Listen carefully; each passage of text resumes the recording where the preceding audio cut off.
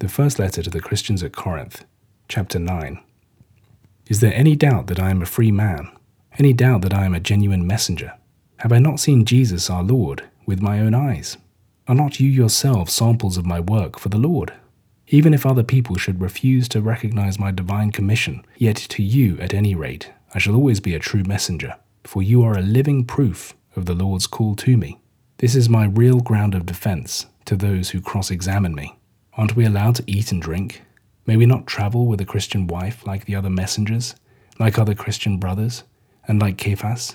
Are Barnabas and I the only ones not allowed to leave their ordinary work to give time to the ministry? Just think for a moment. Does any soldier ever go to war at his own expense? Does any man plant a vineyard and have no share in its fruits? Does the shepherd who tends the flock never taste the milk? This is, I know, an argument from everyday life, but it is a principle endorsed by the law. For is it not written in the law of Moses, "Thou shalt not muzzle the ox when he treadeth out the corn"? Now does this imply merely God's care for oxen? Or does it not include his care for us too? Surely we are included. You might even say that the words were written for us. For both the plowman as he plows, and the thresher as he threshes, should have some hope of an ultimate share in the harvest. If we have sown for you the seed of spiritual things, need you be greatly perturbed because we reap some of your material things? And if there are others with the right to have these things from you, have not we an even greater right?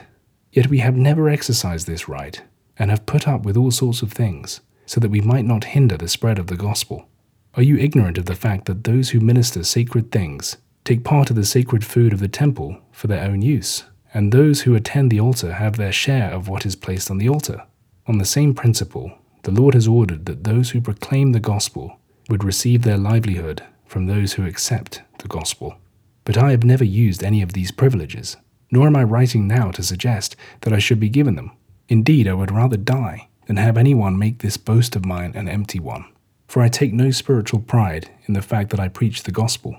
I feel compelled to do so. I should be utterly miserable if I fail to preach it. If I do this work because I choose to do so, then I am entitled to a reward. But if it is no choice of mine, but a sacred responsibility put upon me, what can I expect in the way of reward? This, that when I preach the gospel, I can make it absolutely free of charge, and need not claim what is my rightful due as a preacher. For though I am no man's slave, yet I have made myself everyone's slave, that I might win more men to Christ.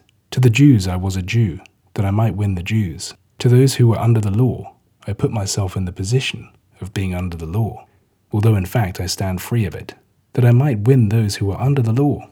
To those who had no law, I myself became like a man without the law, even though in fact I cannot be a lawless man, for I am bound by the law of Christ, so that I might win the men who have no law. To the weak I became a weak man, that I might win the weak. I have, in short, been all things to all sorts of men, that by every possible means I might win some to God. I do all this for the sake of the gospel. I want to play my part properly. Do you remember how, on a racing track, every competitor runs, but only one wins the prize? Well, you ought to run with your minds fixed on winning the prize.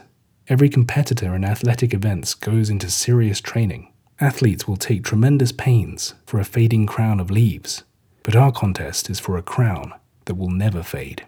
I run the race then with determination. I am no shadow boxer. I really fight.